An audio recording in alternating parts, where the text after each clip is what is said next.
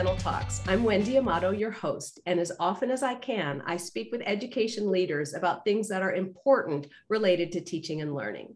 Today, my guest is Wyatt Gordon. He's Senior Vice President at Pearson VUE and also Head of Evaluation Systems. Wyatt, welcome.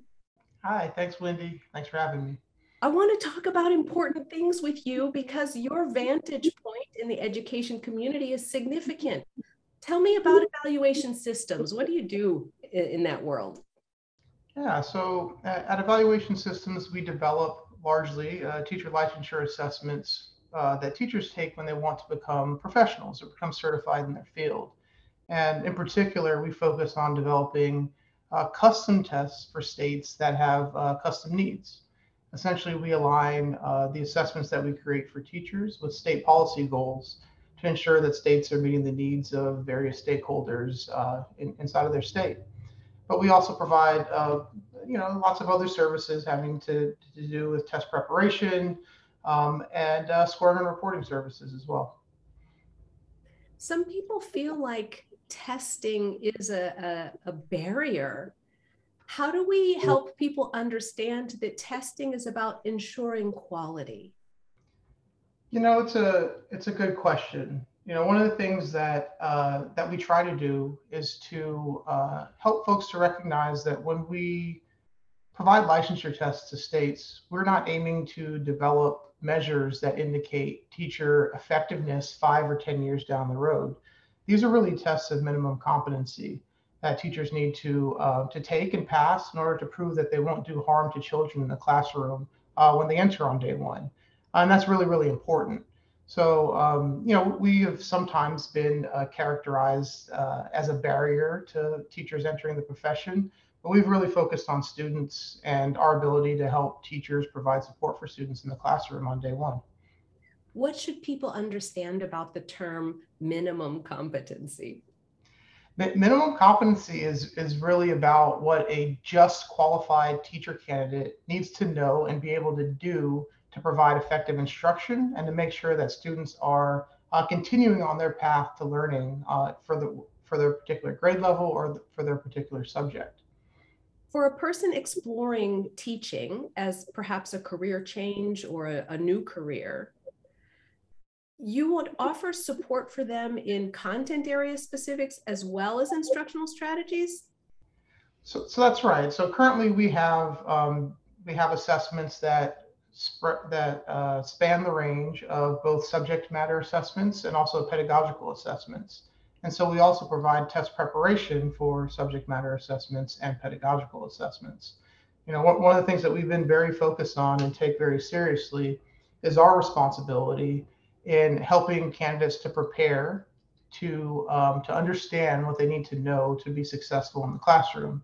So, one of the things that we are working on over the next couple of years is expanding our test preparation resources to include learning courses that help teachers learn not only the content they need to understand on the test, but all the content that they need to know in order to be a successful teacher, including pedagogical content and pedagogical theory. Are you going to put traditional ed programs out of business, Wyatt Gordon?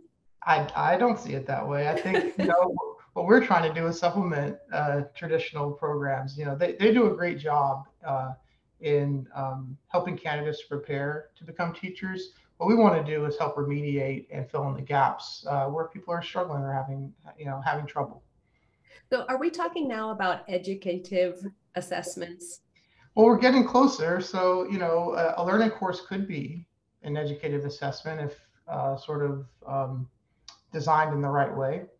Educative assessments is something that, we've been exploring, or some people call it assessment for learning. It's really the idea that the assessments themselves should be learning experiences, but also then used for summative outcome, right? How do we provide a score, a passing score, a failing score, while also providing a learning opportunity at the same time?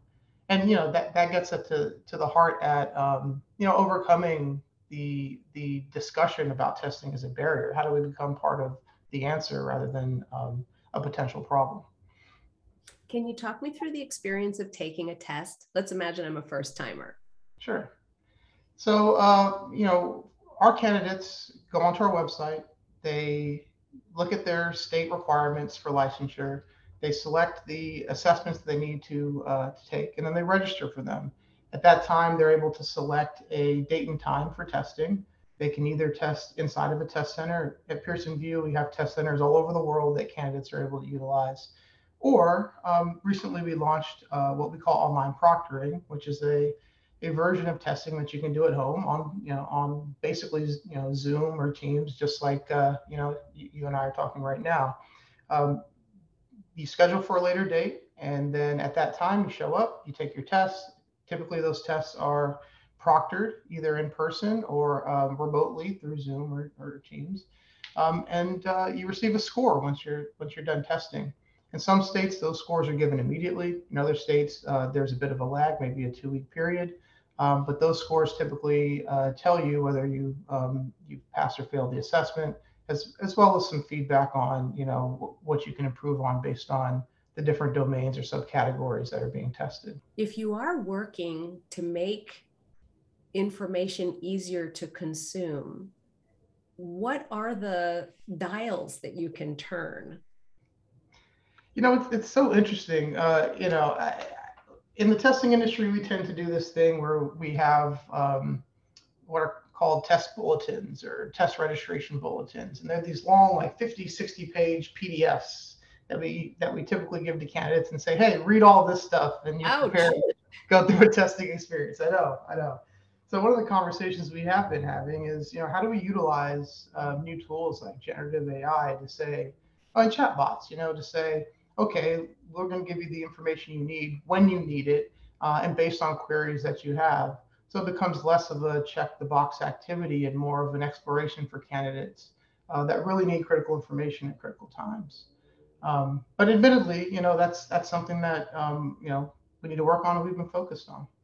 Does this mean when I come to Pearson seeking licensure that you're not going to throw a huge dump truck full of practice questions at me, that I may be able to navigate the areas I need most? That's what we're working on. So, one of my core beliefs is while we offer many different, what we call interactive practice tests across every test that we develop and deliver, you know, we have to grapple with engagement and motivation and allowing folks, prospective teachers to engage in activities that are both interesting, informative, and prepare them at the same time. So when we talk about new types of preparation, that's kind of where we're headed. Instead of getting 500 questions and just working your way through them, right, with an answer and maybe a short explanation, how do you provide a little bit more instruction? How do you provide more engagement, more scaffolding that helps you to understand where you are and where you need to go?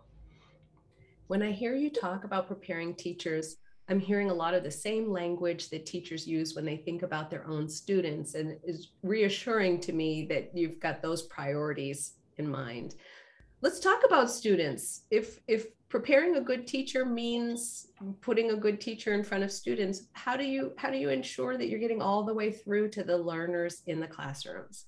That's an excellent question. While we have always focused at evaluation systems and other teacher licensure companies on the front end of the teacher journey, that is the entry to the classroom. There's a lot of professional development, remediation training that occurs during a teacher's, during their time as a teacher while they're in the classroom. One of our major partners, the National Board for Professional Teaching Standards, really focuses on what it means to be an expert teacher, right, a master teacher, and how teachers are able to grow throughout their careers in teaching. I will say that states have done a nice job providing those professional development opportunities in districts around the country.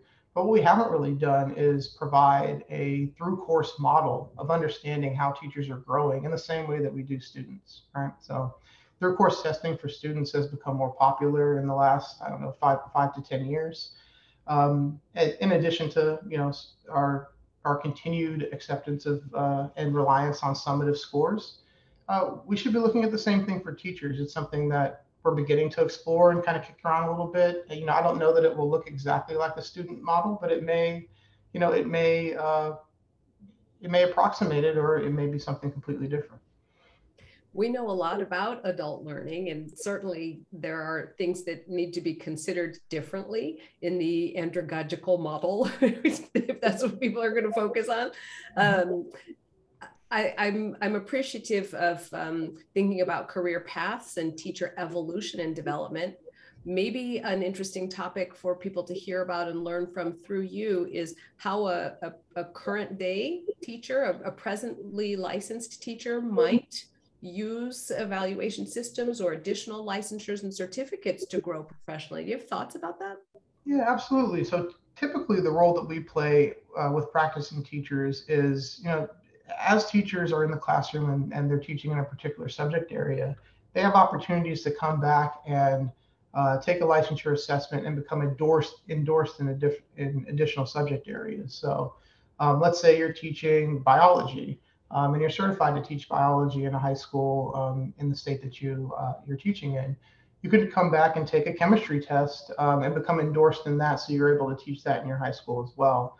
That's a typical role that we play, but there may be other ways that we're able to participate, and those are things that we're thinking about also. I love that. There are some certificates or licensures that seem naturally adjacent to others, and it seems welcoming to bring experienced educators through doorways into expanded areas. Well, that's right. And there are lots of states right now that are actually, I should back up. In the past, it used to be that teachers were teachers, and there was one position. You were a teacher, and then you became an administrator, possibly. Right? Possibly. That's right. But there's lots of states that are now creating new teacher roles, right? So you have entry level teacher residencies where you're able to build skills with a fully certified teacher in the classroom. And then the states are creating different sort of levels and pathways, paraprofessional pathways, and the teaching roles are kind of proliferating at this point as a response to the teacher shortage. We are now trying to align our licensure structure, instead of being focused just at that point of professional practice, to all the different ways that states are creating and staffing instructors and teachers across the country. You and I have acknowledged that there are changes in the education community. What kinds of changes are you seeing most? All the changes in our industry right now, or most of them, are focused on responding to teacher shortages. And it's a really complex problem because, while we talk a lot about this massive teacher shortage, there's a lot of nuance in the discussion. Most shortages in most states are limited to particular subject areas or particular regions of the state. And because as educators, we haven't created connected databases that are really salient in terms of answering the question of where shortages are occurring, we have limited insight into where those shortages are, and our policy responses aren't necessarily targeted to the issues that are actually occurring on the ground. That's a major issue. So we've seen states create lots of new creative pathways into teaching, right? Alternate routes and alternate pathways, but also try to create new flexibilities in their model in terms of getting teachers into the classroom, albeit through teacher licensure, traditional testing, or other types of alt-route preparation. I think the issue becomes is that, until we have the data to have a comprehensive view of the teacher workforce, it's very difficult to understand what the impacts are of these policies and whether we're actually making a difference. I'll give you a bit of an example. During COVID, lots of students left public schools. They went to either private schools or homeschooling or some virtual classrooms. Yes. And they haven't returned. Many of them haven't returned. And so in many districts around the country, schools are actually closing. And fewer teachers are needed to staff those schools. Our response to the teacher shortage has not yet incorporated those nuances. We're still kind of running around, trying to figure out how to staff classrooms because we have lagging indicators and lagging data of where our teachers are. Until we have a better view or a real-time view, it's going to be very difficult for us to respond accurately. Here we are at the end of the first quarter of a new year, and we may be looking at data that's a year and a half old. Correct. That's absolutely right. That's trouble. Right. Yeah. I mean, that's true for any industry. And I think there's been a resistance in the past to looking at teachers as a workforce, similar to nurses or doctors or any profession, but they are, and they serve a purpose, which is to help students learn. And so we have to have a bit of rigor around how we collect data, how we analyze that data, and then how we act on it. Teacher shortage isn't a new concept. Why is it getting so much attention today? It's interesting. It's not a new concept. In fact, we've had shortages in many key subject areas. We've also had shortages of diverse educators for many years.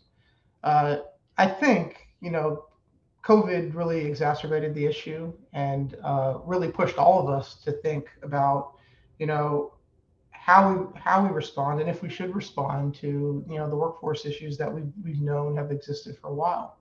And so, to states, to their credit, have responded, and many of them have been very creative in their responses. I know we can't get into the varying state policy responses that we've seen over time, but let's talk a little bit about how evaluation systems at Pearson supports the varying needs across our country. Yeah, so what we say internally at evaluation systems is that we meet states where they are. And so, our process is to try to understand the state's policy goals. What is the state trying to accomplish through their teacher licensure program and through their student assessment program? And then we try to narrowly tailor our assessments, but also the wraparound services around those assessments to the goals of the state. And so, from our perspective, we know that we've been successful when our clients feel as if they are making progress against the goals that they have and that policymakers in the state have. I'd like to shift the conversation a little bit, Wyatt, and ask if you can help me help educators maybe dispel some myths or humor me with a myth buster about assessment or about Pearson or about evaluation. Yeah, one of the myth busters I mentioned earlier, which is that that teacher testing, teacher licensure testing as it exists now is focused on teacher effectiveness, particularly the potential of teachers to be great teachers in the future. That's not really our focus, although it can, perhaps it should be. But our focus is on ensuring that students are taken care of in the classroom on day one and on day 365, right? That teachers are able to enter a classroom in their first year and deliver the content knowledge and pedagogical knowledge that students need to understand on the content side and that they need in order to learn on the pedagogical side. Okay, so it's not predictive. It's not predictive, no. But what do you say when someone elbows you in the ribs and says, come on, Wyatt, you've got so much data. Can't you slice it in a way that helps us understand which measures are especially important for long-time success or significant impact? I would say that we can develop measures to that end, and perhaps we should, but we haven't yet. And I think that's something that we're looking at in the future. One of the analogies I like to use is the driving test, right? Everyone goes and they take a driving test. Some take a driving course, like a long, couple week driving course, and then you take this, 4 or 5 hour test. You have a multiple choice element, and then you have a performance element of your driving test. All that test measures is whether or not you can drive at a minimum level. It doesn't measure whether you're going to be able to drive NASCAR in the future, or whether there might be some other, something that happens 5 or 10 years down the line that impairs your ability to drive. Right? Great analogy. That one's about as straightforward as you can get to help people understand what you're trying to do and what your priority is right now. Right. Well, Well, and maybe like driving tests, maybe driving tests should also be focused on future efficacy and be predictive of future performance. But the fact is, for teachers, we want to make sure that we're getting an adequate number of capable teachers in the classroom, and we're giving those teachers an opportunity to grow in the future, just like drivers, right? We want to get folks on the road and give them the opportunity to improve their driving as they progress.